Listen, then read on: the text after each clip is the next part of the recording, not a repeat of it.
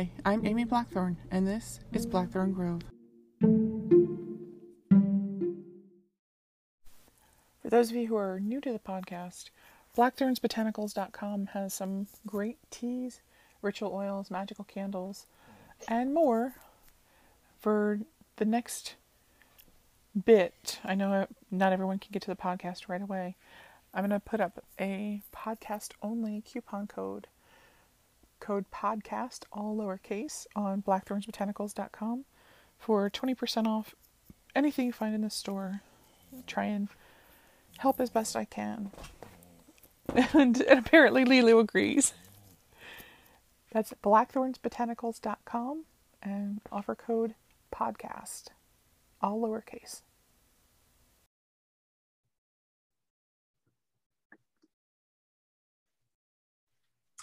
Hello and welcome to the Blackthorn Grove. I am Amy Blackthorn. This is an interesting show today that I've wanted to do for a bit, and I'm glad I was able to find someone who feels the way I do and wanted to give us a conversation about it. Heather K. Beach has been a practicing witch for over 35 years and holds degrees in English literature and creative writing. She was diagnosed with multiple sclerosis in 2014, and since then has been exploring how best to modify her magical practice to support the ups and downs of this condition. A writer, reader, and knitter, and a Taylor Swift fan, she lives with her husband and cats in beautiful High Peak of England. Visit her online at heathwitch.com and at heathwitch on Instagram and TikTok. Hey, welcome to the show. How you doing? Thank you. Hello. Thank you. I'm so tickled Nice we're able to do this. Oh my goodness. What do you want to tell us about yourself before we jump into the meaty bits? Oh, I guess I always thought my witchcraft practice would be somewhat stable. Mm-hmm. It wouldn't necessarily, we have flux, we have change is a constant, these things happen, we work in line with the seasons and things, but I honestly wasn't expecting it to change as much as it has done since getting really sick. Mm-hmm. I've lived with a chronic illness most of my life, undiagnosed. So in 2014, I got really sick and was later diagnosed with multiple sclerosis. Mm-hmm. And also another neurological condition that not a lot of people have heard of called transverse myelitis, which is similar, but not the same as MS. And they've both brought rather unique challenges to my witchcraft practice, and what I thought was stable, I guess it's just a case of don't take it for granted. Yes, absolutely. And even, after you've been doing this for a while, because I've been doing this now for most of my life, even then, the gods, the universe, your body, your health can still surprise you. Oh, yes. Even if you're on a magical journey.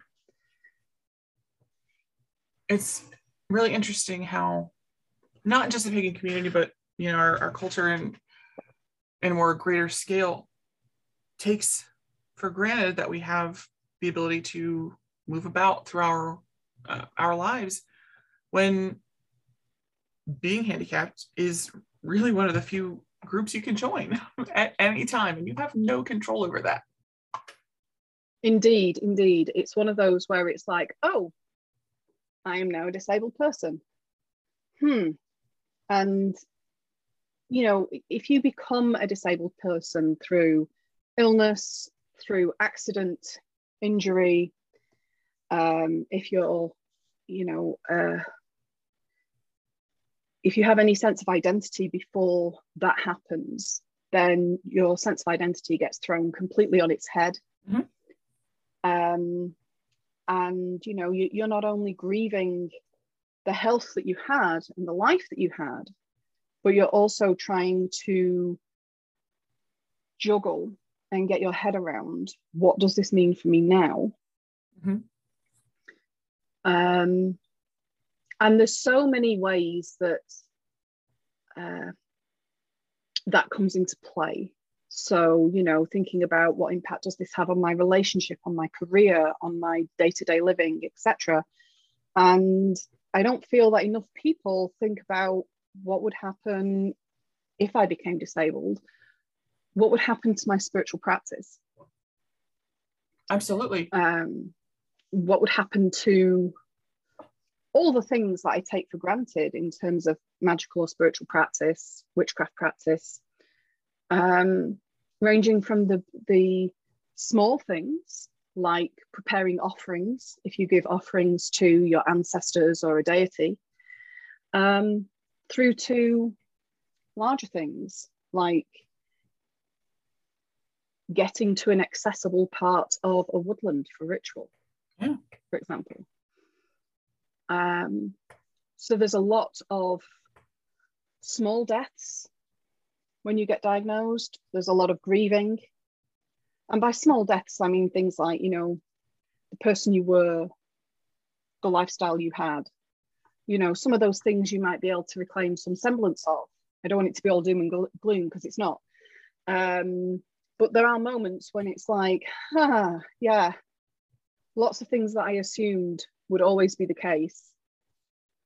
You've got to let go.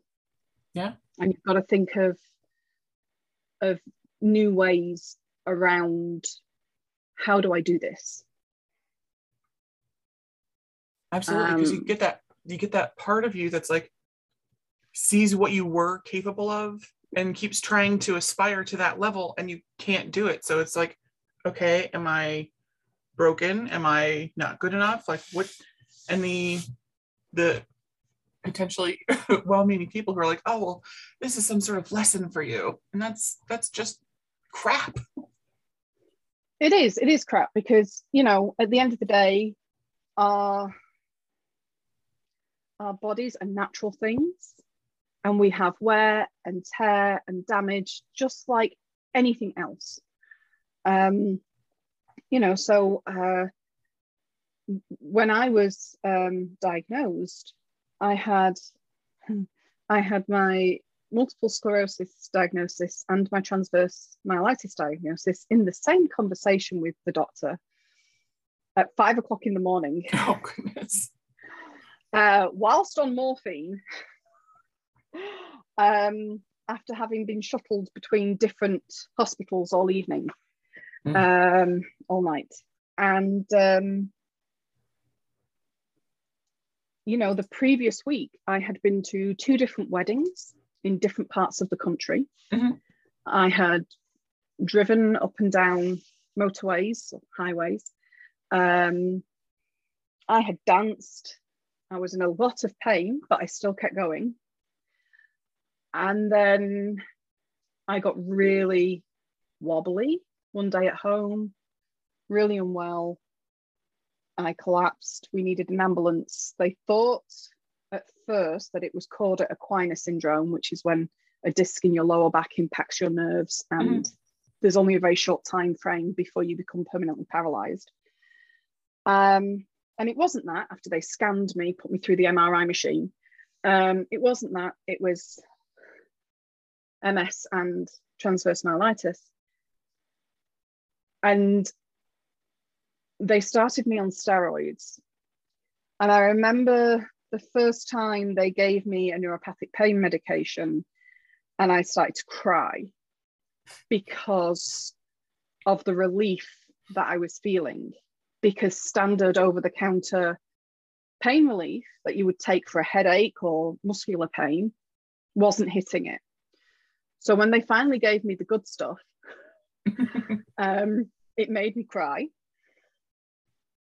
But then we also had other things, like I had to relearn how to balance on my feet, standing up.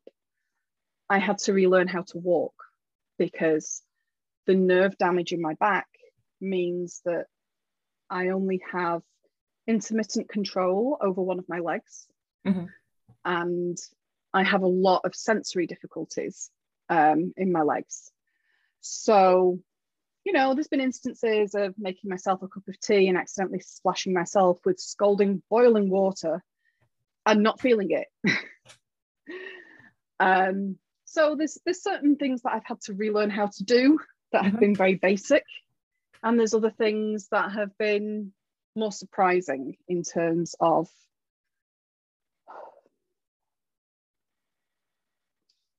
becoming a disabled person and actually finding that there's good things.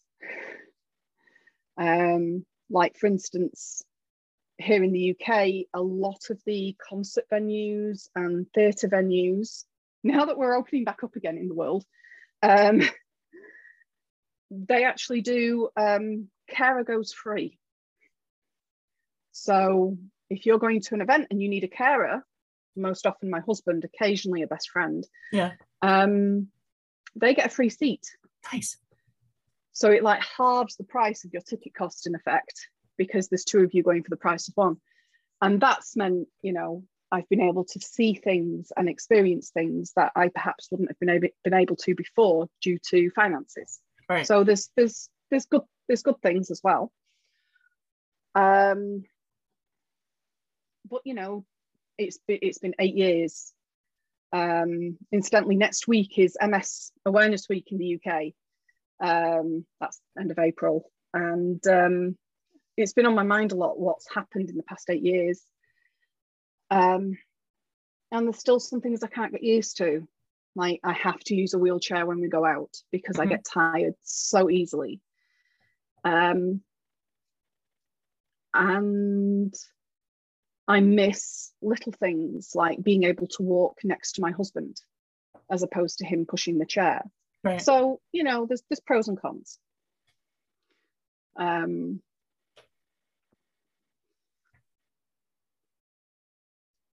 But in terms of witchcraft, I wasn't expecting it to impact my magical practice as much as it has. So when I was diagnosed, I was part of a coven. The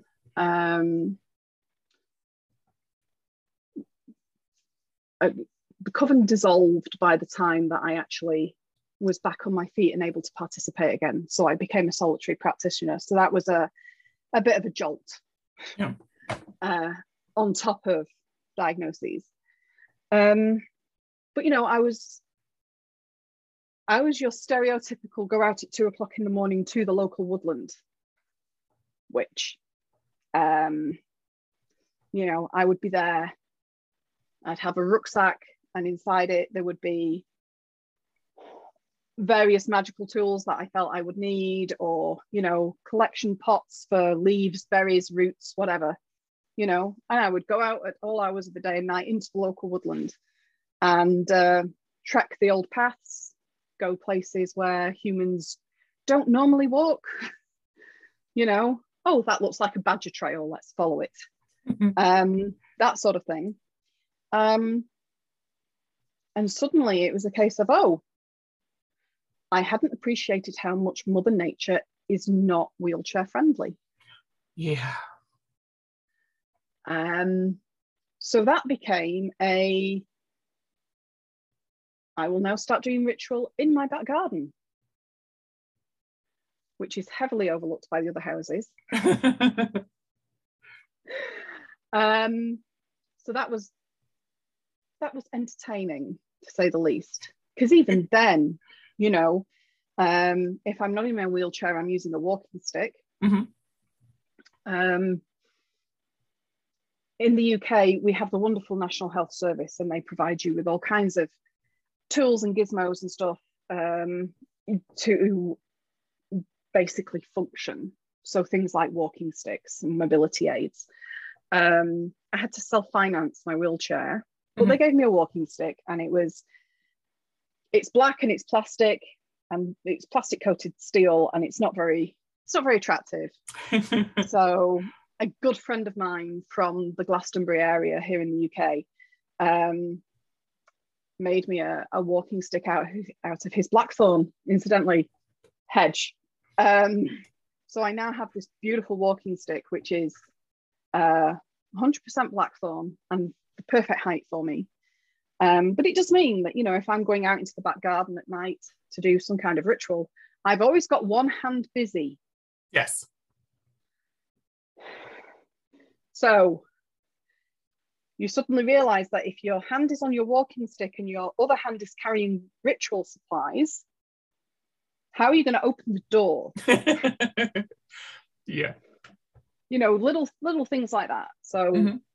you know, those are small things that have been things that I would never have thought about before. Never. And if you become a wheelchair user, whether it's an ambulatory one, someone that uses a chair intermittently, or someone who's in a chair full time, you suddenly become fascinated wherever you go with dropped curbs. And you're like, can I get my wheelchair up that curb, or am I going to need assistance? And I hate needing the assistance. I hate it. I hate it. I hate it. So do I.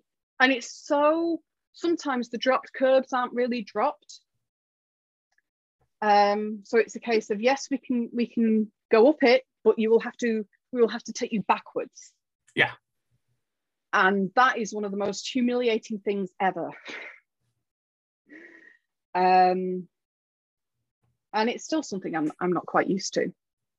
When that happens, it just makes me, I feel very small when things like that happen.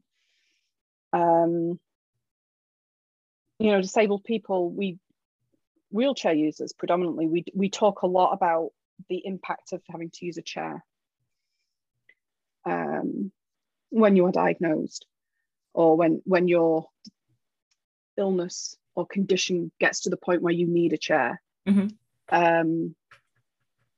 And it is a very humbling experience, suddenly being, you know, going from standing up and walking to being in a chair. I find it's quite humbling, and some of the other wheelchair users I've spoken to have said similar. And it does something to your self-esteem, your self-confidence. Yeah. And that, of course, also impacts your magical practice, because we need a certain amount of confidence and poise to be in circle or to be in ritual. Yeah. And it can be really hard to do that if you're sitting in a wheelchair. And it can be really hard to do that even if you're sitting on a regular chair or standing up briefly, if you can do that. And retaining that self-confidence that you used to have when in circle, that poise, that posture, can be very difficult to maintain if you have the sorts of conditions that I do. I have spoken to other disabled pagans who have lost their eyesight or their hearing or a limb, and they've all said, you know, that their confidence takes a massive beating. Mm-hmm. And for a while, the amount of energy that you can put into your magical practice decreases sharply. Yeah. Because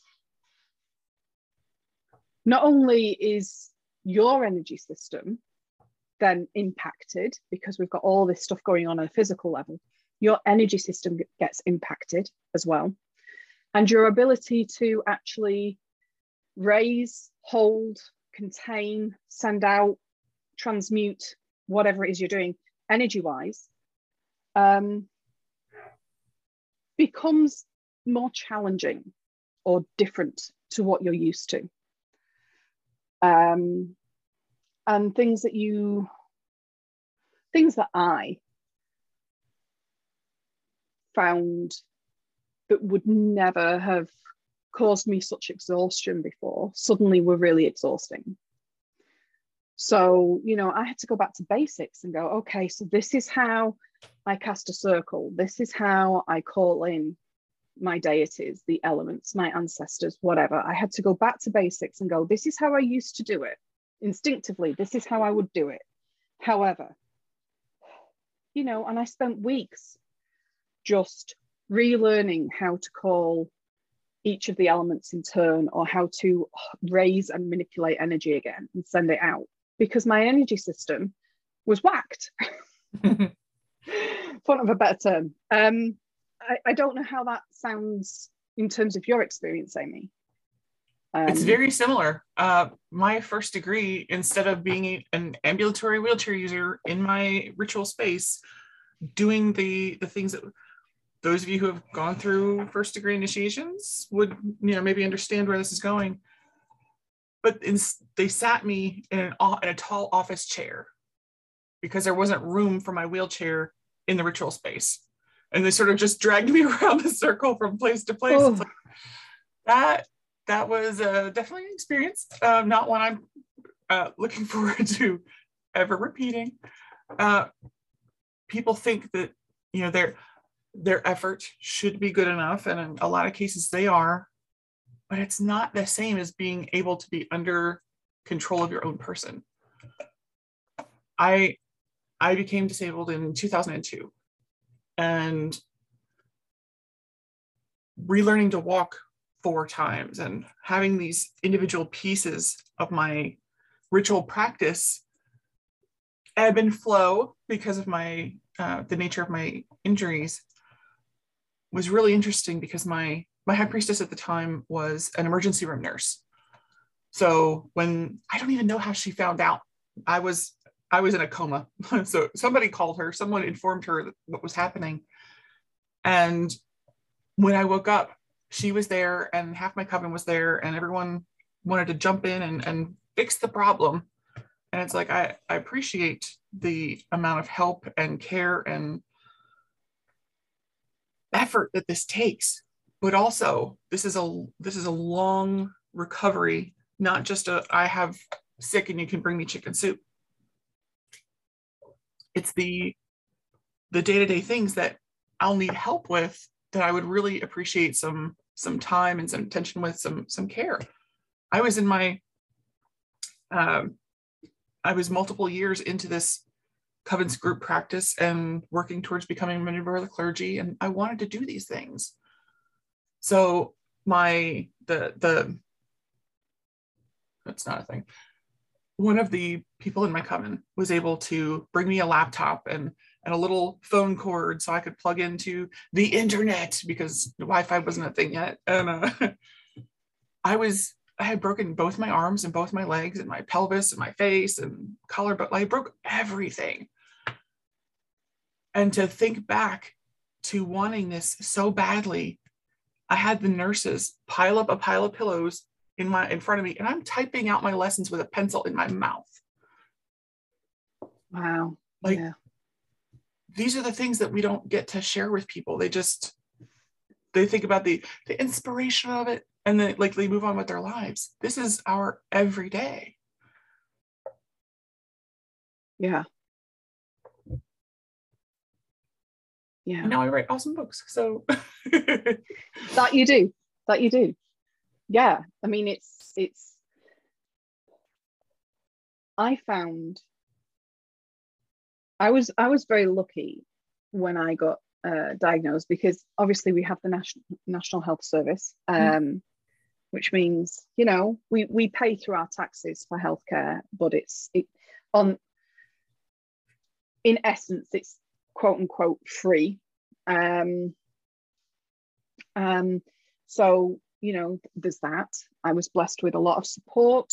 The neurological rehabilitation team were amazing, but I also found that it was too much too soon.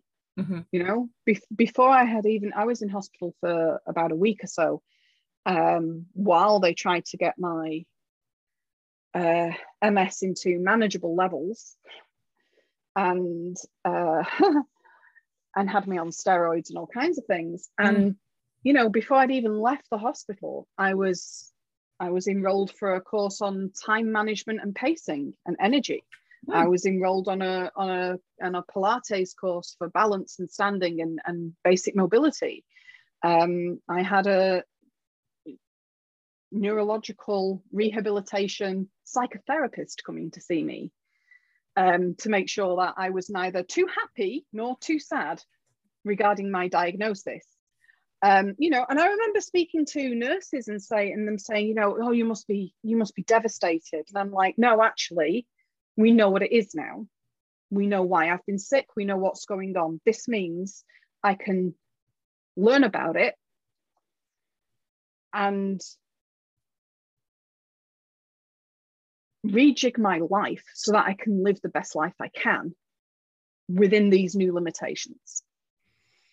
And that response wasn't the right response, apparently. Of course it wasn't. I should have been devastated by this news. And, part of me was like, oh my God, what does this mean for my marriage, for my social life, for my work life,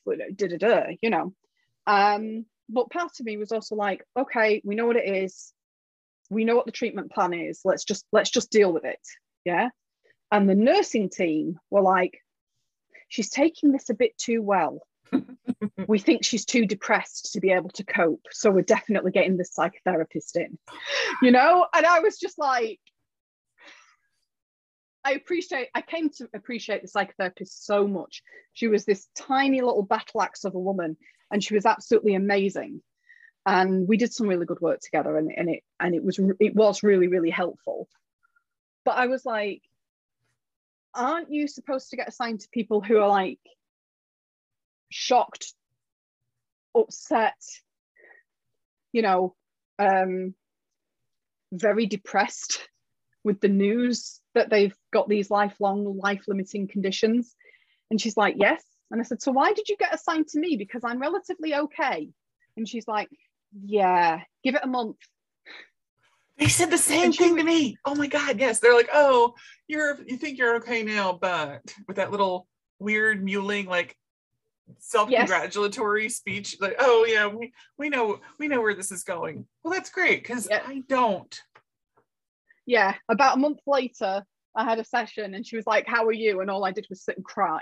Yes. For the entirety of that session, and the session after that. All I did was just like cry and panic, and just generally freak out. And one of the things I found, that this was the thing that really like knocked me, was not necessarily the diagnoses, but the assumption that certain people in my life would be there for me through this. That's cute. And they weren't. And certain people who I thought they're not going to be bothered showed up at the hospital with books. What can we bring our witchy friend who's in hospital? Let's bring her books. That was a really good idea. They turned up with books. They turned up with soft toys. They turned up with candy, with chocolate. And I was just like, but all we do is hang out maybe once a month over drinks. And they were like, yeah, but you're going through this. Versus people who I was incredibly close to, who can't handle it, never showed. And that really knocked me. That was the thing that I was really struggling to grapple with more than the diagnoses, more than the changes to my lifestyle, to my identity, to my magical practice. I'm sat in hospital doing energy work to try and get the energetic alignment of my spine flowing more consistently, while my brain is going off on one about someone who I've known for 20 odd years, never contacting me, despite them knowing what was going on. And it was just like, okay, so not only do I have to reassess who I am, what my life looks like, what my relationships look like, what my treatment plans look like on a daily basis, I also have to, get my head around how my relationships with people have changed. And that was really difficult. That was the one that I think I spent most of my allocated hours in the neuro rehab psychotherapists sessions talking about what I had expected of people versus what actually happened. And I was very grateful for the people who just randomly showed up. Mm-hmm. You know, my bestie was 200 miles plus away, and she was on the phone with me multiple times a day, you know, checking in. Do you want to do a meditation together down the phone? She's a witch too, you know. What are we doing magically to support you right now? Those sorts of things. She also told me off because whenever I'm in hospital, even if I'm sick, I have a habit of holding space for the staff. So someone would come and change my IV and I'd be like, hi, how are you doing? You look a bit rough. And they'd be like, oh, you know, it's turning into a bit of a rough day, etc. And I'd be like, do you want 5 minutes just to, you know, sit and chat with me and just tell me what's going on and I will hold it for you. And then when you're gone, I will let Mother Earth take it, etc. And my bestie's like, you should not be doing this work while you're in hospital getting better. And I'm like, but there's only so many crossword puzzles I can do in response, you know? You know, and I've been in hospital since I was diagnosed. Everybody with multiple sclerosis, transverse myelitis, any neurological condition has different triggers as to what makes their symptoms worse. And one of mine is heat. Mm-hmm. So the past 2 summers, I have been hospitalized because the temperature has got above the level that my central nervous system can tolerate. And so 2 summers back, it was a flare-up of the neuropathic pain in my spine that we could not get under control. And then last summer, it was undiagnosed pain, which we then later found out to be my gallbladder. And because of the way my central nervous system sends signals around my body now, for people who are thinking, what the hell is she talking about? If you imagine your spine, your central nervous system, your nerves going up and down your back, being like a 3 or 4-way motorway or highway, and all the cars that zipping up and down that are the electrical impulses that your brain sends that says move your hand, smile, whatever. Then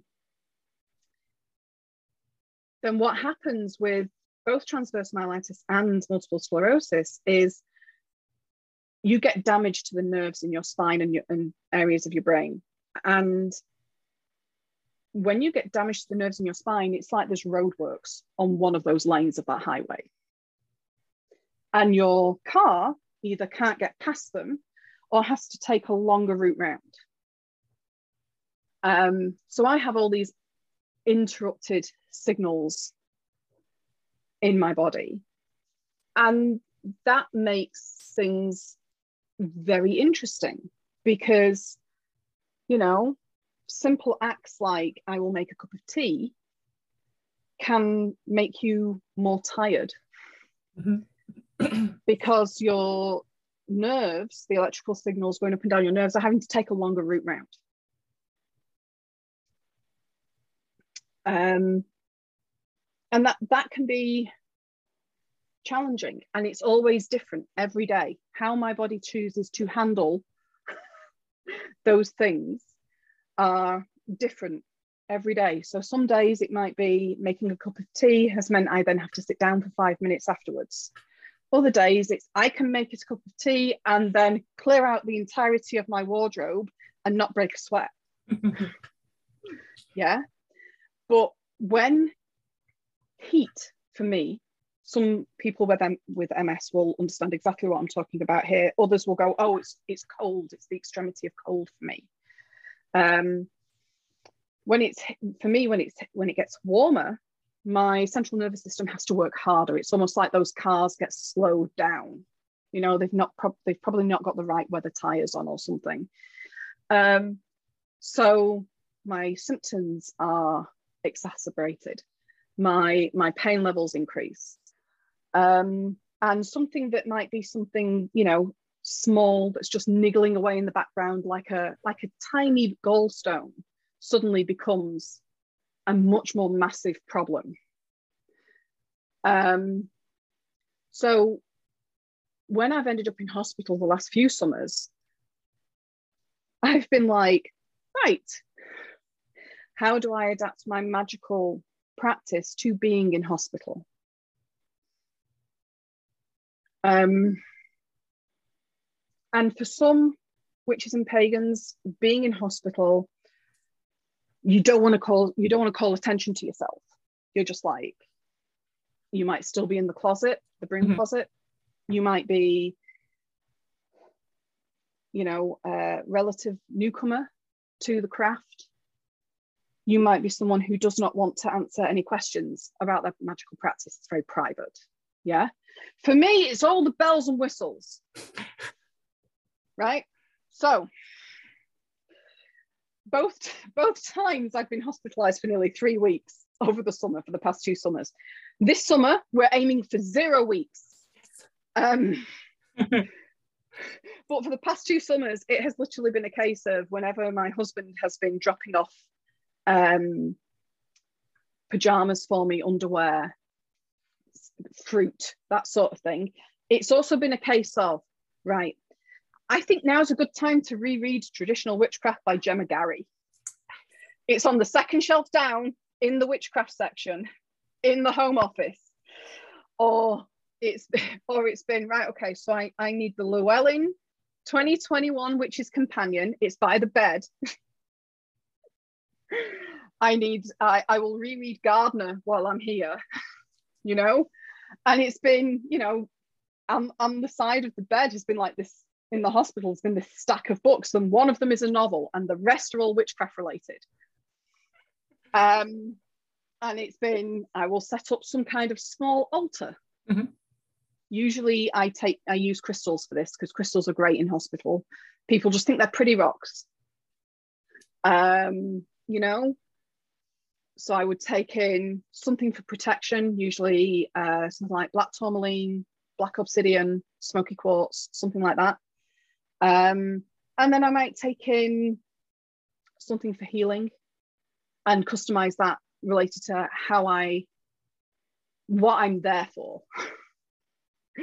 So I was like, last summer in particular, because it was very warm, I was like, I am going on Etsy and I am buying all the snow quartz I can possibly find. And I'm going to do a little crystal grid of snow quartz and aquamarine by the side of the bed to try and get me to cool down.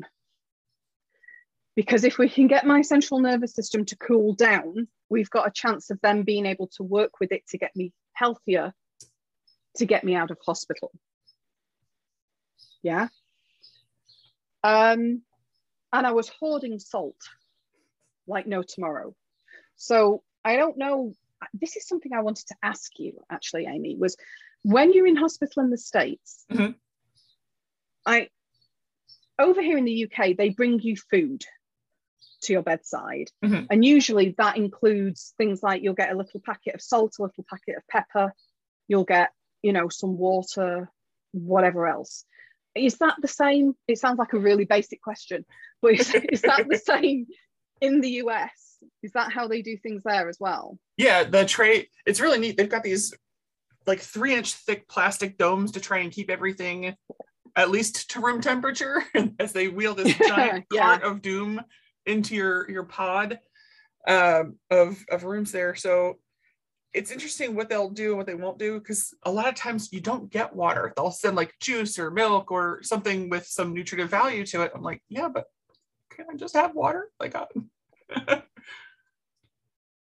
it's really funny because they try really hard to make sure everybody's specific needs are met. But really big things, like I haven't been a beef eater since 9th grade, 14 years old.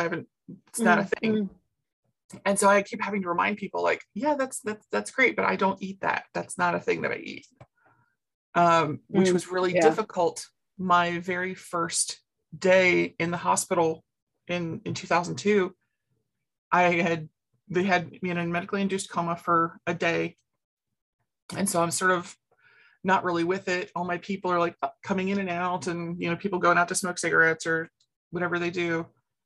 Well, while there's a lull, they sent a man in to feed me my breakfast because both my arms are broken, both my legs are broken. Like, I'm not doing this with my toes here. And this man is trying to feed me some beef thing. And I'm trying to explain to him, like, I don't eat that. Well, you're going to eat it because I'm here. No, that's like, he's trying to force feed me something that I don't eat. Like, no one's listening. I can't call for my little button because both my arms are broken. I had to wait until someone who knows me and couldn't enforce my boundary of no and get this man out of my room. So the food things were all really interesting. It's just the level of I know better than you do about your own body and your own system really upsets me. Bodily autonomy is like the top of my list. And if you can't honor that, then we have a problem. Yeah, totally. I mean, I found that it's amazing what you can do as a witch with just, if you've got some water, if you've got some salt, and if you've got some black pepper, then you're kind of sorted in terms of things that you can do magically whilst you're in hospital. And I was like, I'm just saving all of the condiments,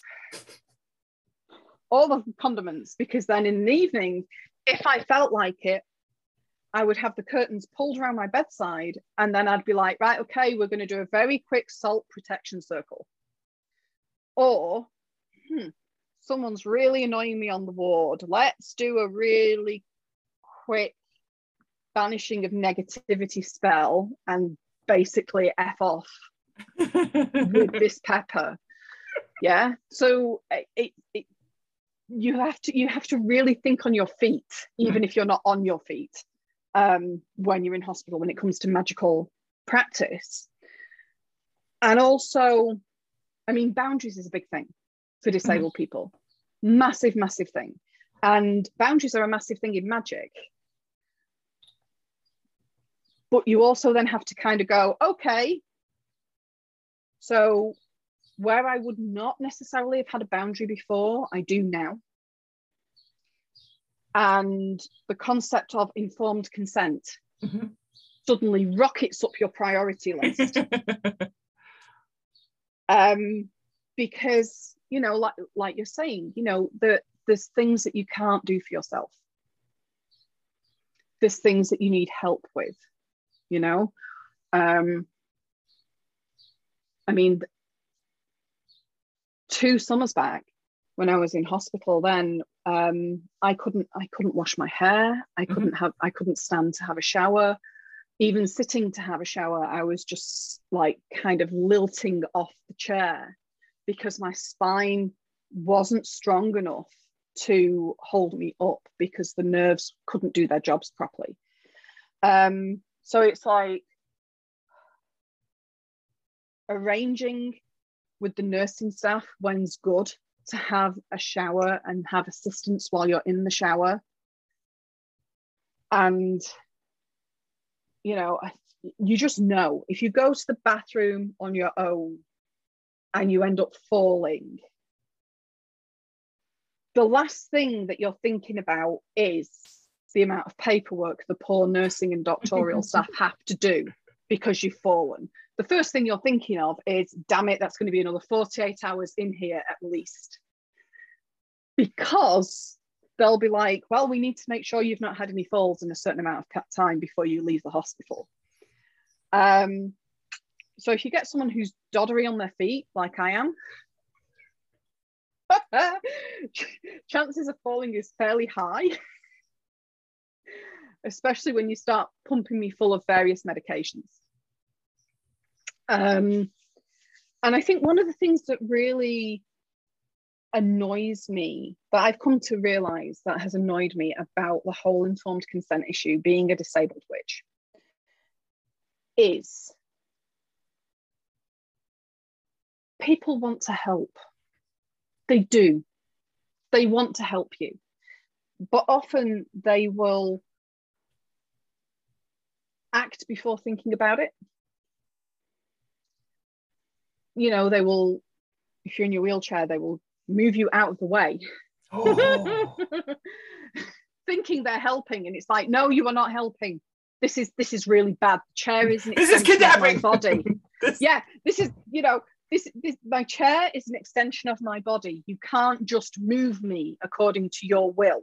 Mm-hmm. Even if you think I will have a better spot in circle here versus over there, no. Yeah. And what I wish people would understand, what I wish non-disabled people would understand about the disabled experiences is you can't make assumptions for what we need. No. You can't. Every disabled person is different. Just because one thing works for your disabled aunt doesn't mean it's going to work for me. Mm-hmm. And that doesn't mean that what works for me is going to work for you, Amy. You know, everyone is different. And it doesn't take much if you are in a magical setting or a mundane setting to actually say, how can I best help you? What do you need? And then wait for the answer. And wait for the answer and listen to the answer. Listen to the answer is critical. And don't get stroppy because the answer might be not what you expected. One of the hardest things for me, because I was incredibly independent before I got sick, was asking for what I need. To the point where one of my besties was threatening to wear a name badge that said, ask for what you need on it in big letters whenever she was with me, to remind me to say, hey, I can't stand in this queue for this long. Can we get me a chair? Can we use my wheelchair today? Can I go and sit in a cafe while you do this bit? While you stand in this queue and get the tickets, the groceries, whatever it is we're doing. You know, hey, you know, I'm a disabled person. I sometimes have bathroom requirements urgently. I know you do not advertise having a bathroom because you are a clothes shop. However, please, can you help me? You know, things like that are difficult, but you have to learn to ask for what you need. And that applies in magic as well. You know, one of the things I did not expect was the cost of my magical lifestyle to increase. So in the past, for example, if I bought a pomegranate as an offering in the darker side of the year, I would probably get that pomegranate and I would probably chop it open, scoop out the seeds, make something with it, etc., put it on my altar. Yeah. A pomegranate is a lot cheaper than a bag of pre-harvested pomegranate seeds. But as a disabled person who has got tremor, handling a knife, not the wisest thing in the world. So buying the bag of pre-harvested pomegranate seeds is the right answer here, but it cost me 3 times as much. Mm-hmm. And that was something I didn't expect as an added, you know, expense on top of the expense of living as a disabled person. You know, in the UK, various surveys have been done, and you know, it costs on average just shy of £600 extra per month to live as a disabled person. That's before we get as far as what do I need for my magical practice? Is my witchy store on the corner wheelchair accessible? Yes. Yeah. In 2009, I walked into Treadwell's. It was their old location. And even just being a person with a cane at that point, there wasn't room for me to maneuver in between shelves. I haven't been to any location. I see it's lovely. But it's really, I remember the old shop. right. It's so closed in and the floors were uneven. Pokey. And Yeah. we don't think about what these things look like when we're able-bodied. You know, it's only until obviously it affects us that we stop to see how much things change. I mean, just even the wheelchair accessible bathrooms they're probably a third of the time aren't actually wheelchair accessible. They're just a little bit longer. Indeed. Like, yeah. How can you call this wheelchair accessible if I can't get me and my wheelchair into this booth? Yeah. One of my favorite things in wheelchair accessible bathrooms is the bin that is foot operated. Yes. Yeah, I'm just gonna wheel over that thing. Yeah, it's a good job that I'm an ambulatory wheelchair user, because if I was paralyzed, then how the hell am I supposed to operate the bin? Mm-hmm. I had an extra issue. My wheelchair use. So here in the US, they just throw you to the sharks. So I had to call my family, call anybody I knew, and see if someone had a wheelchair that I could use. So the wheelchair that I used for probably the first 5 years was created and manufactured in probably 1970. I had to have my left leg elevated, couldn't have it down by my feet. So I've got a little battering ram out of the front of my wheelchair. And obviously that changes the dimensions for getting in and out of theoretically handicapped access bathrooms. They assume the footprint of what a chair looks like and build it around that. And it's like, that's not a thing, because people do come in all shapes and sizes. So this standardized measurement that you're working with doesn't actually mean anything. It's got to be something that is truly accessible. And a lot of them weren't. I was really lucky with having my coven so involved in my care during my first hospital stay. It was from October 2nd to January 2nd, which meant that I was in the hospital over Samhain, for Yule, for New Year's. These pretty significant holidays in a lot of spaces. So I was not in the broom closet because my coven was there before I was even awake. They had no shot. But it was okay because my family all knew. My partner knew, everybody was on the boat. But because of the significant amount of pain that I experienced, we're talking 50, it's just very high numbers that are scary.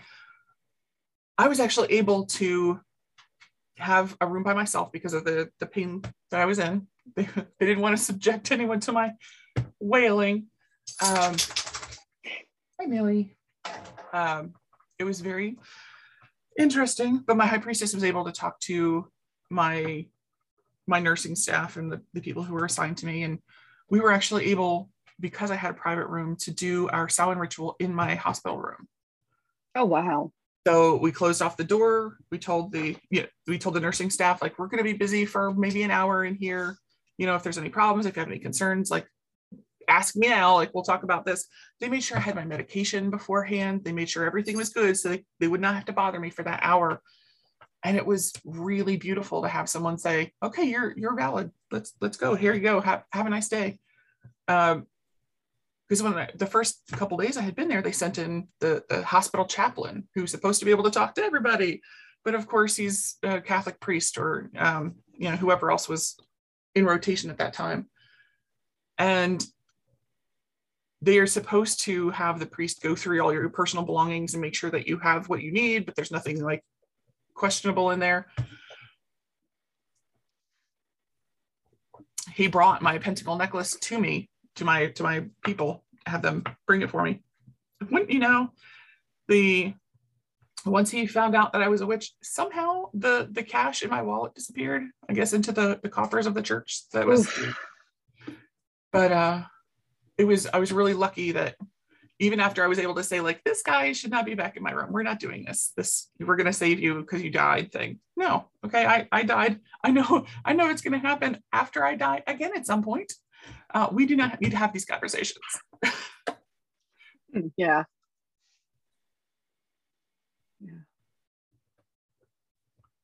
Yeah. I looked out last year, year before. I was on a female ward in the hospital, and pandemic and everything else, blah blah blah, meant we also had a lady in there who was also very, very mentally ill,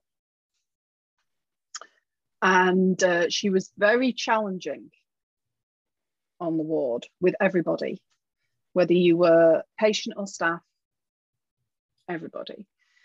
And I'd had a day when she'd done nothing but swear at me the entire afternoon. And I was like, in a minute, pain or no, I'm going to get up. I'm going to do something I regret. So instead, I found the number for the hospital chaplain service and rang them. And I said, hiya, I could just do with a conversation with somebody, please, because I'm finding my ward a bit challenging. And I would like to go over more compassionate options for how I handle this. And they said, yeah, okay, not a problem, blah, blah, blah, where are you, etc. Went through all that, etc. And I said, just out of interest, you don't have any pagans on rotation, do you? And I said, no. Some of the hospitals we have in the UK do, but this one did not. And I said, oh, okay. And the voice on the end of the phone said, why? And I said, oh, because I'm a witch. And there was this silence. And then the voice said, someone will be up in the next 15 minutes. I said, okay, fine. And this very nice priest came to see me, Christian priest, and he sat at the end of the bed and we had a bit of a chat. And then he suggested we go for a short walk to one of the visiting rooms that was now out of commission because no visitors allowed because of COVID. So we hobbled down there, me on my stick, him keeping pace with me, etc. When we got in there and we sat down and we could have a more private conversation. And the first words out of his mouth were, we had to draw straws who was coming down. And I said, oh, that bad? And he said, no, we all wanted to meet you. And I was like, okay. And for the rest of my stay in the hospital, every day I had a member of chaplaincy come and see me because they all wanted to talk witchcraft and understand it better. And I was really blessed, really blessed. There was a female Christian priest who came to see me, vicar, and she was like, I've noticed we have a full moon on Friday. What do you need? And I was like, to be honest, hadn't really given it much thought. I'd got as far as I'm meeting the pain team on Friday, so that was my focus. And she was like, no, seriously, what do you need? And I said, I don't know off the top of my head because I hadn't really planned much. And she was like, well, give it some thought. We've got a couple of days. Tell me what you need. And then if you are going to do some kind of full moon ritual, how do you feel about observers? And my heart was just like swelling massively. And I was like, how did I manage to get caring chaplains? Because a lot of the time, the experiences we get in hospitals and prisons and other settings where there's chaplaincy services, as pagans, those are less than pleasant experiences, like you've just indicated, Amy. So I was very lucky. I wrote them a very long thank you letter when I finally got out. One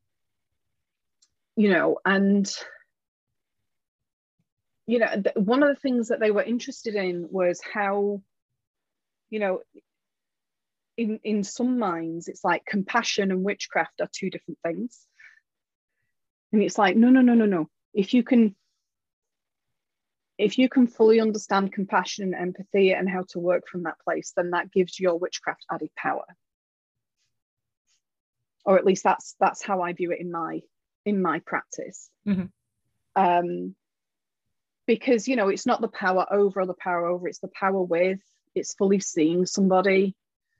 So, you know, I was in hospital, I had this mentally ill lady on the ward, and I was just like constantly going, okay, so how can I extend more compassion? How can I extend more grace? Even while she's terrifying me, because now she's got hold of a knife at tea time. Oh, goodness. Yeah. So it was constantly that. But there was also a lot of protection work that went on in that particular hospital stay.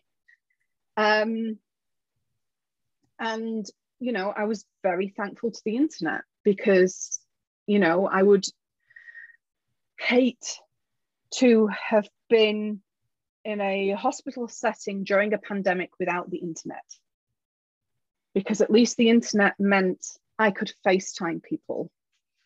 I could have Zoom calls with people. So I wasn't fully disconnected, you know, from the people I love.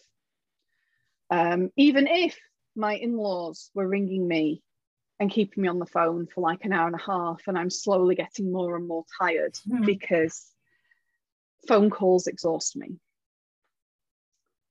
I was very grateful for technology.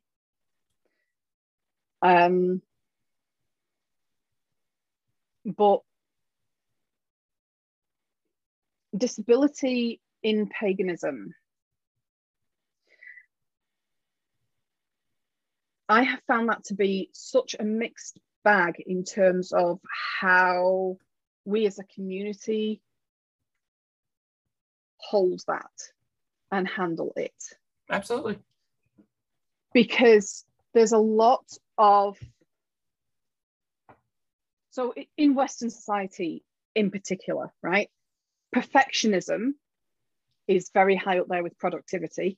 Mm-hmm. And both of those are ableist concepts. Yes. And there's naturally some overflow of that into pagan circles, into groves, into covens, into festivals and witch camps and open rituals and closed rituals and all of that. And I remember having two very different but very similar conversations after I was diagnosed. One was at my knitting club. I finally made it back to my knitting club after a while. And one of the ladies said to me,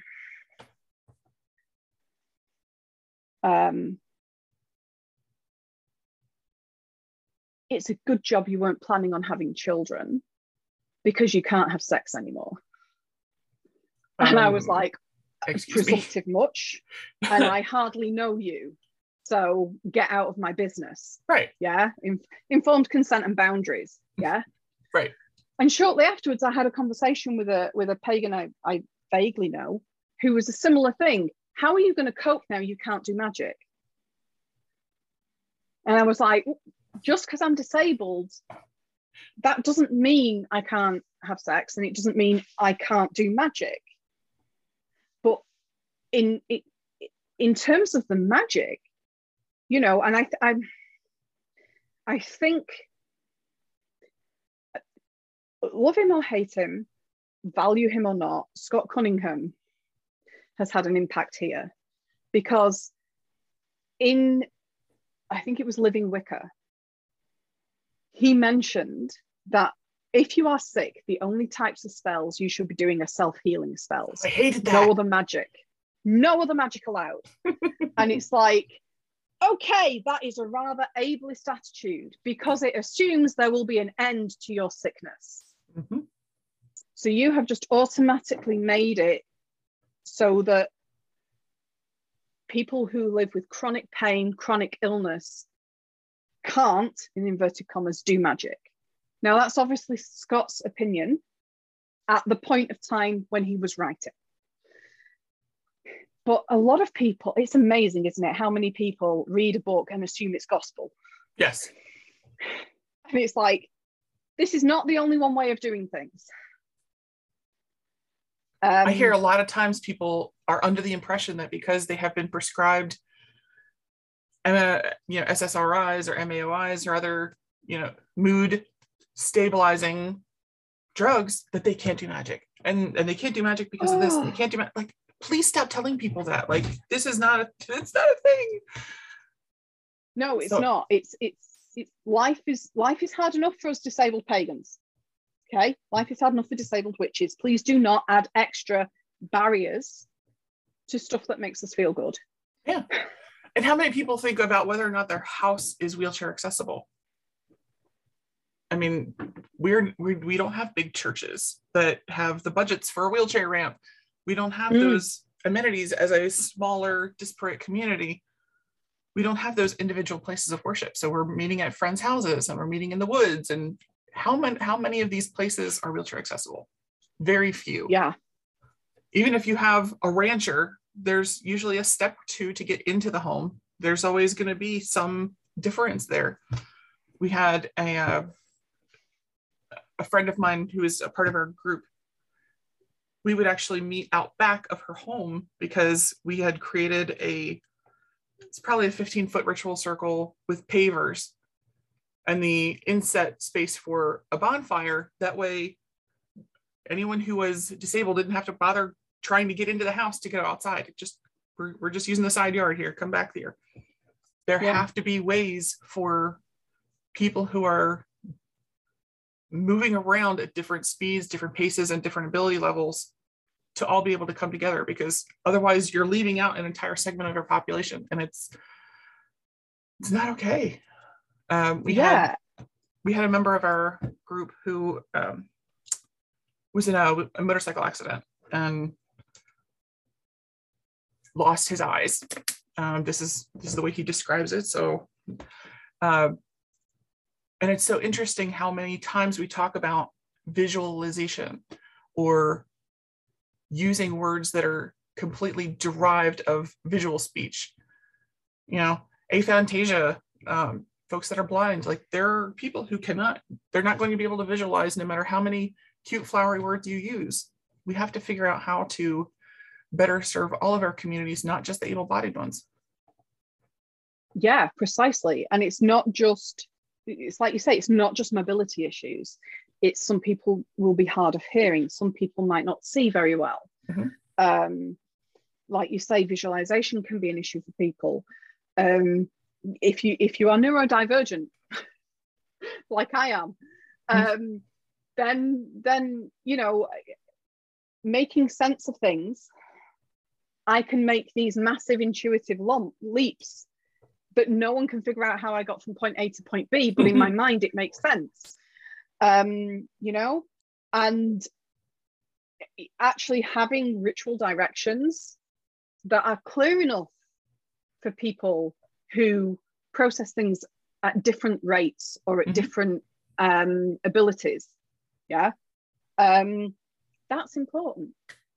Allowing for points in the ritual where somebody allowing for seating. So many rituals insist that you stand. It's like, well, if you're somebody who can't stand that well due to age or disability, then can we have a seat available? Even if it's just a perching stool, can we have something available? If it's someone who doesn't hear that well, can we have an interpreter of some form present who is happy to be in circle? Or can one of your coven members learn sign language so that they can communicate with you better? All of those sorts of things. If you are organizing a large open ritual somewhere, how accessible is your ritual ground? How close can a car get to it? What is the terrain like? Are there options for pausing and resting? Some people like myself If I am walking, I can only walk in stages. I will walk a certain distance, then I'll have to stop and have a pause and a breather and then carry on. You know, what arrangements have you made or considerations have you made if you did need to call an emergency ambulance? What allowances have you made for food allergies? Things like that.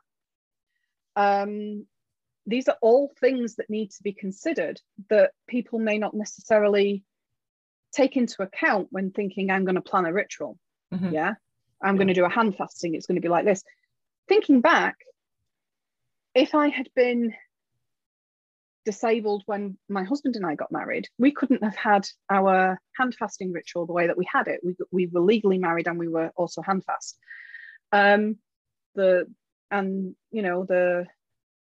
The actual wedding ceremony was inside, the hand fasting ritual was outside. And thinking back over it now, I'm like, yeah, everyone that came to that was able-bodied. Some of them had hidden disabilities. But if we'd had to do that now, we would have had a whole new set of requirements that we would have needed to take into account in terms of, you know, terrain, accessibility, how far people could walk, etc. You know, things like that. And I think sometimes that gets overlooked. And as a community, it's like we can't, if we've got disabled members of our community coming to our rituals, and let's be honest, you know, some people are still in the closet with their disabilities. Mm-hmm.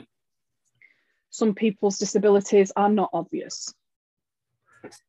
You know, they're invisible, or they like to keep them a private thing.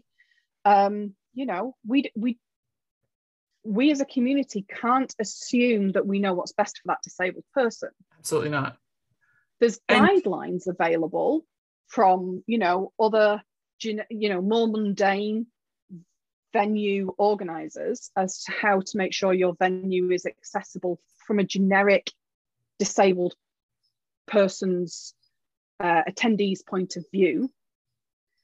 But there's other things you have to take into account if you're going to be a magical circle. The disabled members of our community are already dealing with trust issues. How do I trust my body again after this? How do I trust my energetic system again after this, after having this diagnosis, after having this accident? How do I know my body's not going to let me down in the middle of this ritual? Yeah. How is my pacing? I've slept for 3 days in the run up to this ritual so that I can attend, so that I will have energy. I'm trusting that that's going to be enough to help me get through the ritual. Please, pagan community, don't give us cause to also not trust the community.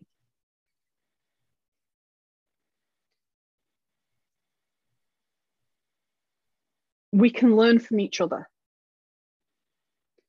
You know, the community can learn from its disabled members, and its disabled members can learn to trust the community and to give advice. We can have generic instructions and recommendations, more so than instructions, I guess, recommendations for if you have someone who is partially sighted, if you have someone with hearing difficulties, if you have someone with mobility difficulties, but then go granular. Find out from the individuals that are attending what they best need. I went to a book signing recently. My husband is amazing. He helps me get to so many different things so that I can still participate. And I went to a book signing for Gallant by V.E. Schwab, who was an absolutely amazing author. And it was being held in a church. And when I talked to the bookstore, Toppings in Edinburgh, who were handling the event, they were like, what do you need? And I was like, I'm an ambulatory wheelchair user, so I will need a ramp. I'm happy to stay in my wheelchair if that's easy. I can transfer to a chair if there's no space for my wheelchair. And they were like, okay, do you need line of sight? Do you need to be close by to hear? Do you have any hearing issues? Do you need a hearing loop? And we went through absolutely everything. And obviously they'd had quite a great deal of disability training, which was absolutely wonderful. And there were several wheelchair users at this event in the end. There was like 300 people there. We're all masked up, you know, and it was really nice to see the staff attend to the wheelchair users and other members of the congregation, other members of the, because I mentioned church, other members of other attendees of the event. You know, if they had walking sticks or anything else that would indicate that they needed assistance, you know, whether it be, we have a scheme in the UK for invisible illnesses called the Sunflower Lanyard. It's a specially coloured lanyard, excuse me, that you wear around your neck. And it can indicate that you've got an invisible disability and that you might need assistance. So, you know, there were a few people sporting those. And it was just really nice because it was like, you know, the staff at the event were like, is this position okay for you in your wheelchair? Do you need anything? Do you need water? The accessible toilet is over there. You've got a clear route to it, etc. We haven't put anything in your way. All of those sorts of things was absolutely like spot on, above and beyond amazing. And when you get to go to events like that, and there is the care, I mean, I remember going to a Taylor Swift concert in 2017 for her Reputation Stadium tour. And the staff in the disabled section were absolutely amazing.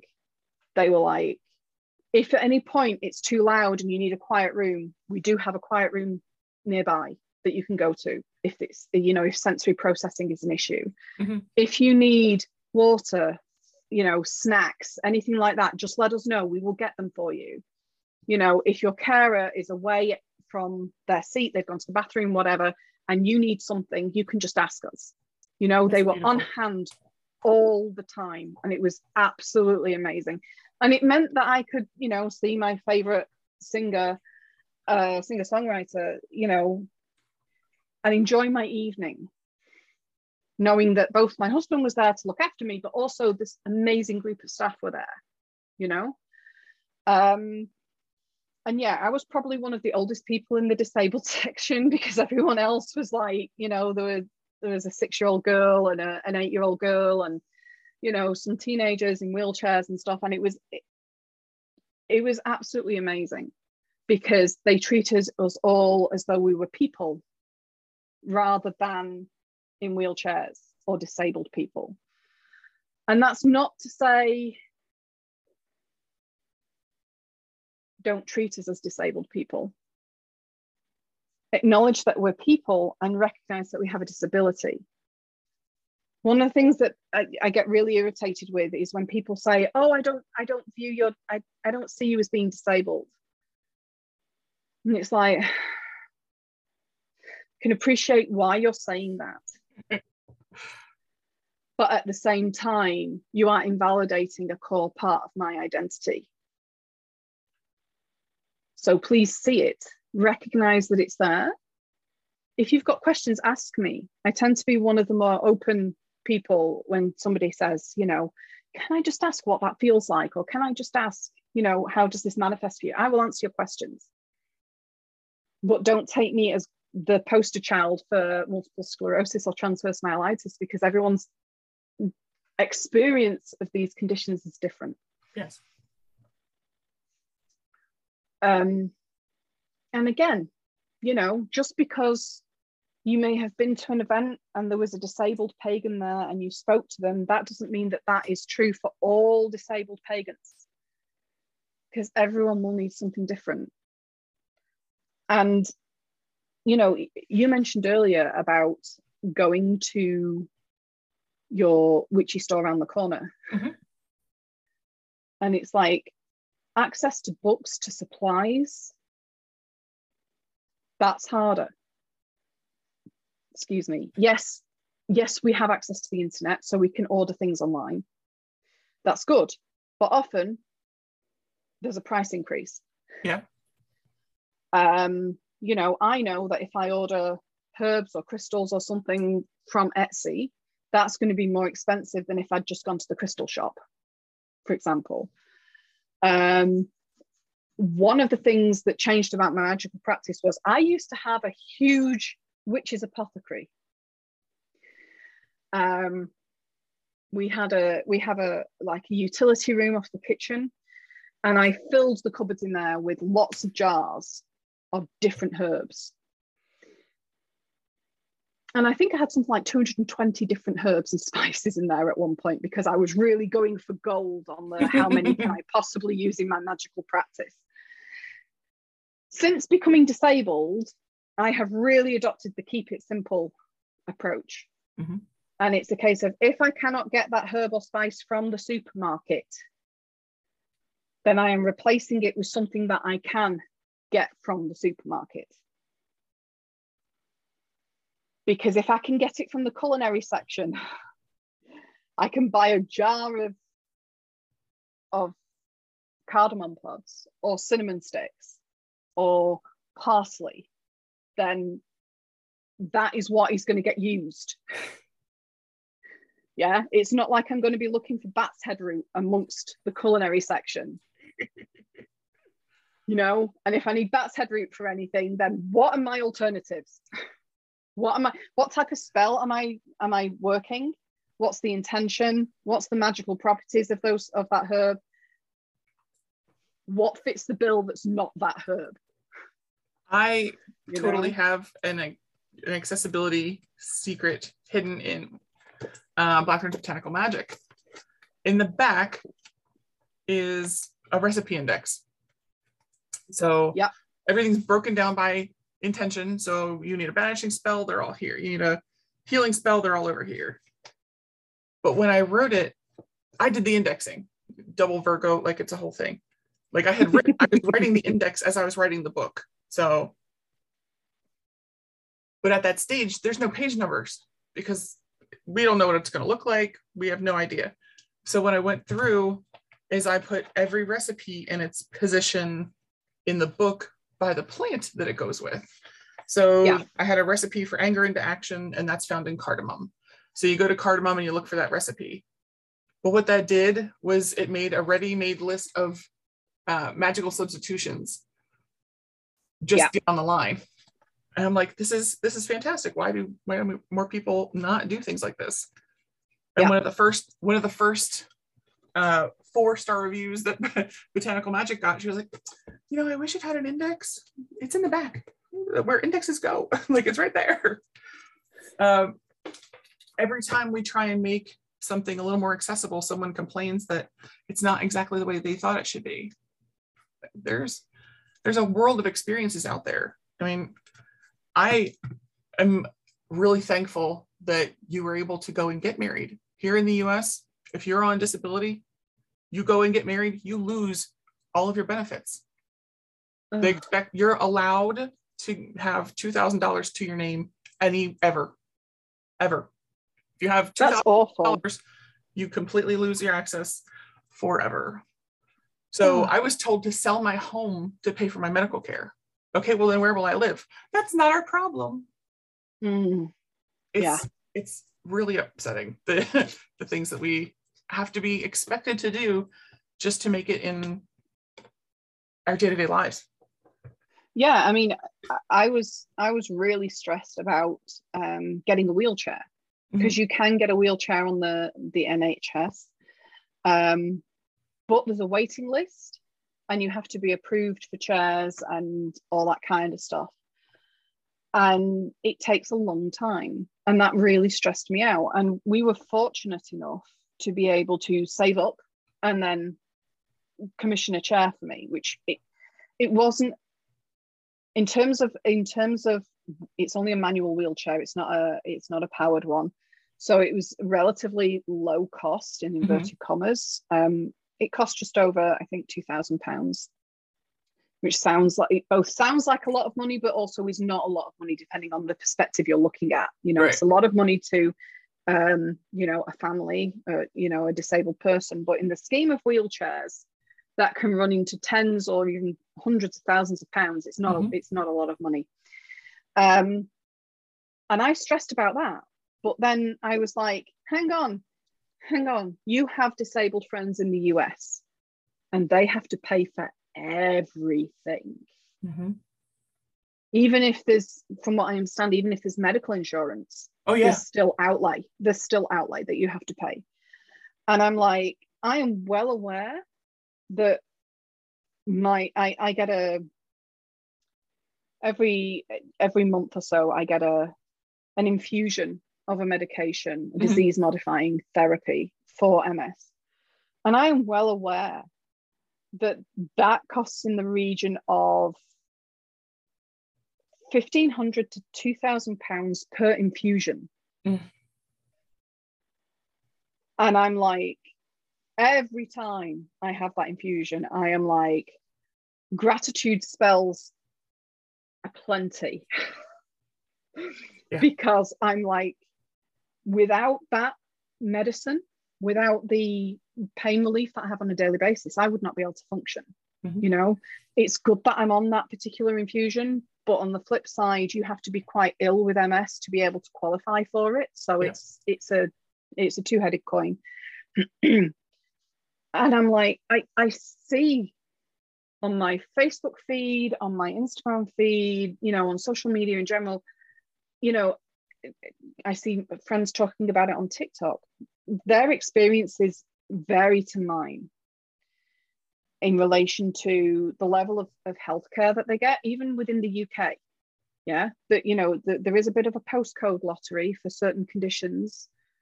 You know, certain conditions we are closer to neurological centres than others. You know,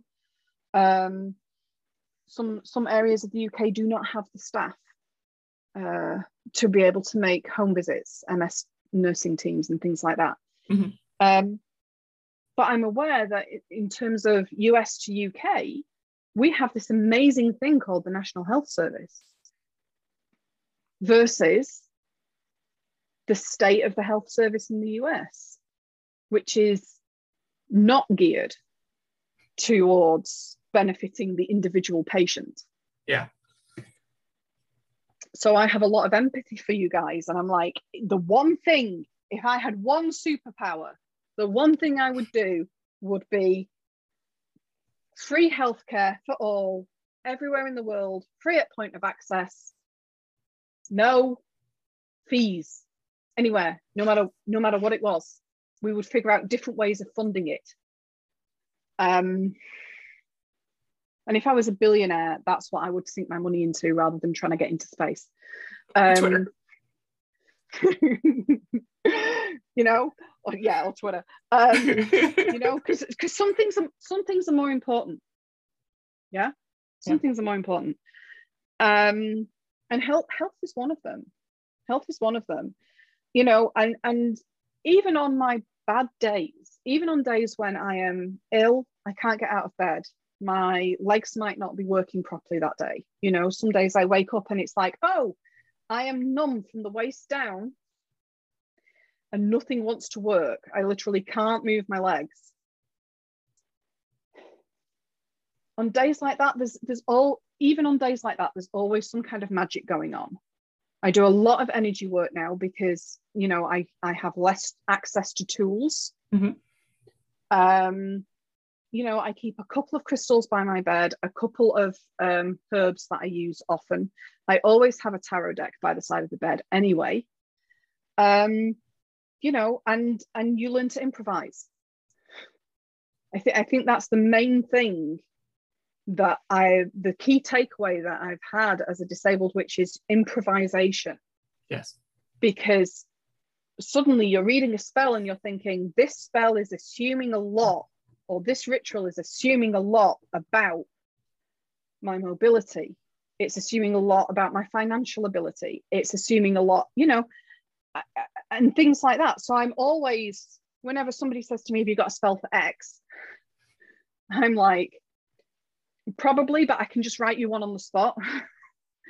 Or I can recommend things. Now I'm like, okay, rather than recommending that you get this mystical herb from whichever part of the globe, which is not a sustainable way of doing things, both in terms of pocket and in terms of Mm-hmm. ecosystems and ecology and all that, and environment. Let's find something that's locally accessible to you. You know, we have a firethorn hedge in our garden. Mm-hmm. There's lots of reasons for that firethorn hedge because it does lots of different things magically. We have a beech tree. We have a rowan tree in the garden. And I'm very lucky to be able to say that because some people don't even have gardens.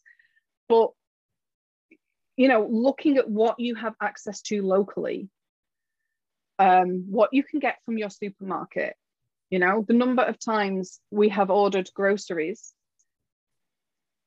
and I have added on magical ingredients. I'm like, we also need some ginger root, some powdered cinnamon would be good, you know, and they get added to the shopping list because that's the most accessible way of me getting those magical ingredients. You know, having to improvise and work your way around things and having a much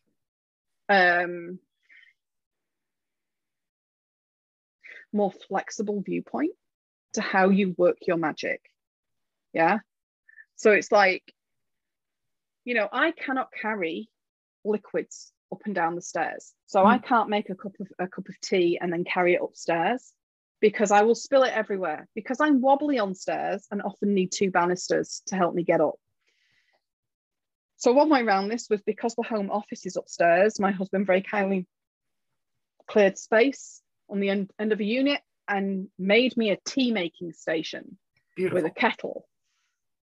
But also it's things like,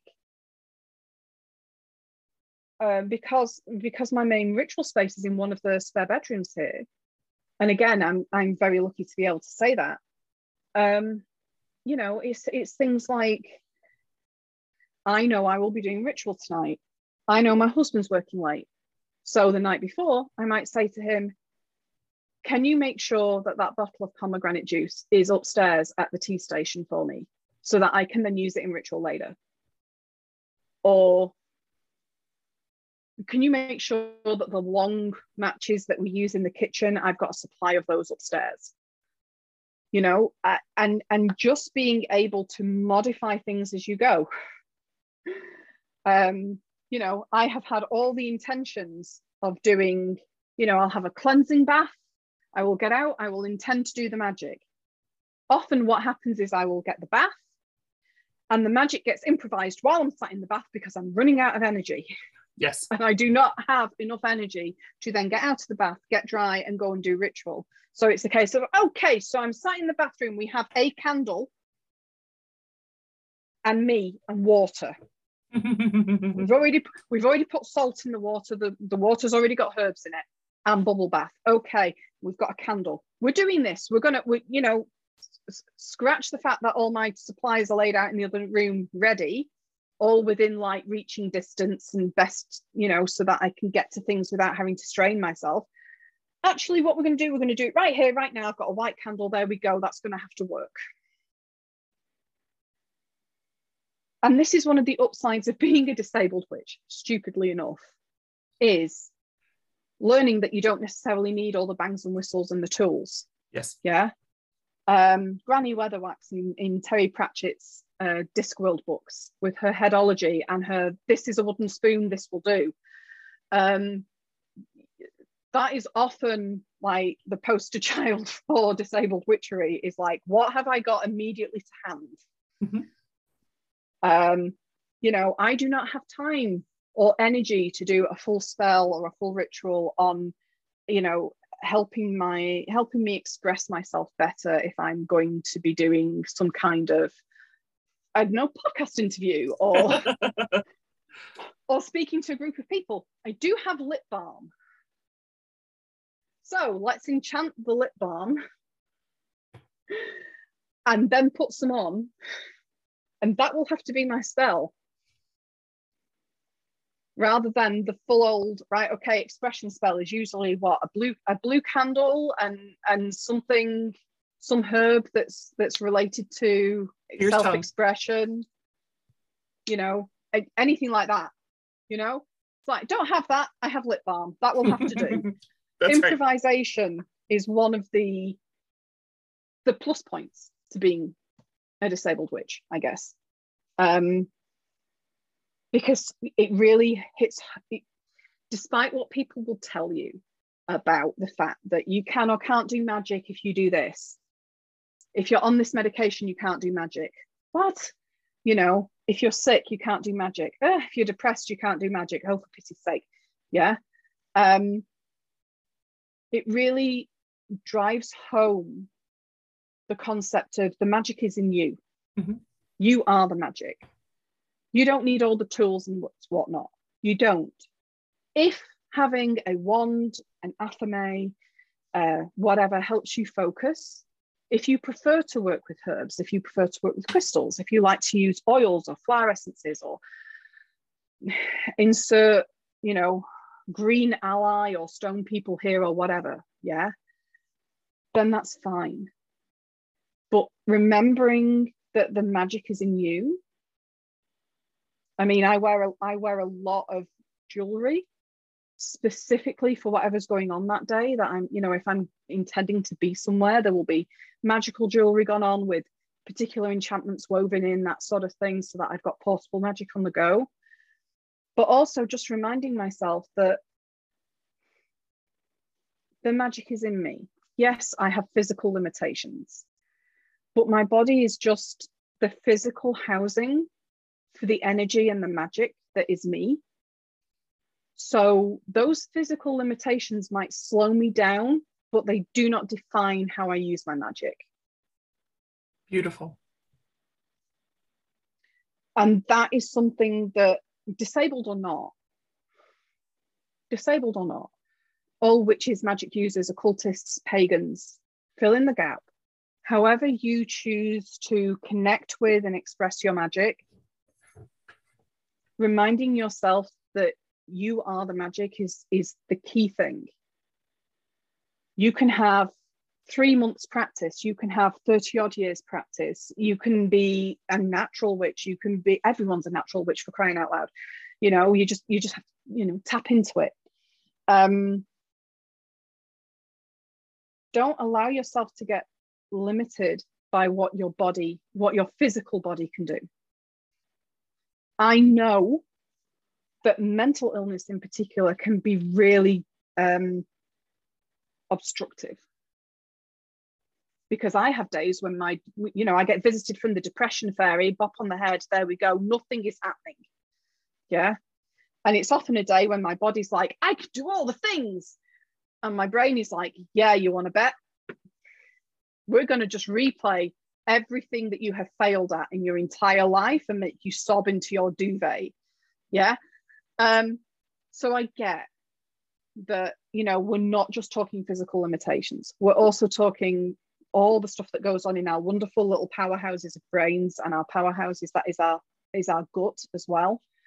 And those can often remind us that we are limited. But I think that can be also incredibly humbling, because when you're working with magic, when you're working with energy, when you're working with power, it can be very easy to slip into a place of ego. And I think that when you are fully embodying your spirituality and your magical practice, that is one of the things that keeps us humble and reminds us that, yes, we are energetic beings, but we're also human. Mm-hmm. And I think that's a wonderful thing. Even on days when my body is going, can't do this today, try again tomorrow. Call back later. Yeah, call back later. I've rambled. I am so sorry. No, please. This is the kind of understanding and conversation that I really wanted to have around this subject. In the last couple minutes, is there anything we didn't talk about that you wanted to get to? Oh. Everyone's practice is different. Yes. So I've just probably rambled for a great deal of time, and it makes no sense to a particular pagan who's listening to this podcast. And for that, I am sorry. I can only talk about my own lived experiences. Yes. But I'm always interested in hearing lived experiences from other pagans, disabled witches, whatever. I think one of the things that I really want to normalize as part of the disabled witch experience, and this is going to be so out of left field that some people are going to get whiplash, but it's normalizing the concept of having a plushie or a stuffy as an adult. The importance of a plush soft toy as an adult. It's comforting. If you're in hospital, it's companionship. If you are a witch or a magical user or an energy user, Reiki practitioner, whatever, you can enchant that stuffed toy for self-healing. So you can use it as a sympathetic, magical focus for your own body. Beautiful. Yeah. Because there will be days when you can't put your hands on yourself because it hurts too damn much. But you can hold a stuffy. I have a stuffed polar bear. He actually has his own Instagram feed. But I have a stuffed polar bear, and whenever, you know, I need him, which is on a regular basis because my emotions can go everywhere, he's there. And he doubles as kind of like a focal point for any energy work I'm doing for self-healing. And he also, you know, gets protection magic and stuff like that woven into him for if we end up in a hospital setting. So, you know, I really want to normalize the concept of adults using plushies, but also witches using plushies. So it's kind of like a double thing. Because it's nothing to be ashamed of, and it's a really powerful way of using healing magic. Mm-hmm. You know, I'm in my 40s. I have a plushie. I have several. You know, and I will take my plushie, my polar bear predominantly, into hospital with me for anything. And not to forget the magic that is found in comfort. If you can get to a point where your body is comfortable, then accessing your magic can be easier. Accessing your energy can be easier because you're not fighting the chronic pain as much, or you're not fighting that particular area of your body that much. You can relax for a little bit.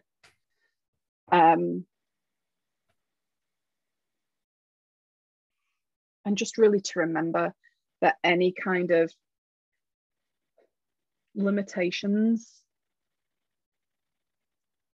your ill health, disability, mental health, whatever, any kind of limitations it puts on you does not define you, and it does not define your magical practice.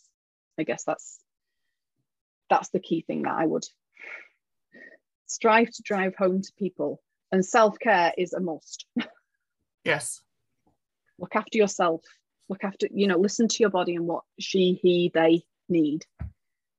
Your body will always tell you what they need. Whether we want them to or not. Yeah. And don't, you know, if you've been sat for 4 hours in the chair and your body is screaming at you that you need the bathroom, don't ignore it. Don't ignore it. You know, prove to your body that you trust it, and she, he, they can trust you. And that's a really empowering gift that you can give to yourself.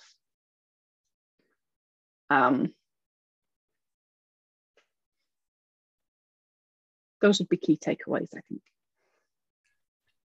Thank you so much for having this conversation with me. I've wanted to have a discussion surrounding these topics, but it's so hard to make sure that not only is it done well, but it's helping people who are feeling these things and don't have an avenue to express them. So I want those people to know that they're not alone. And indeed, yeah. Remind us where we can find you if you want to continue this conversation. My website is heathwitch.com, and I'm at heathwitch on Instagram and TikTok, and mostly every social media you can find. So yeah, thank you. This has been really interesting and affirming, and a great way to spend my afternoon. Thank you. Thank you so much. I am really thankful that you've been here, and I will see you online. Thank you so much for coming by. But you will. Take care. Remember, we're all trees in the forest. Nurture each other.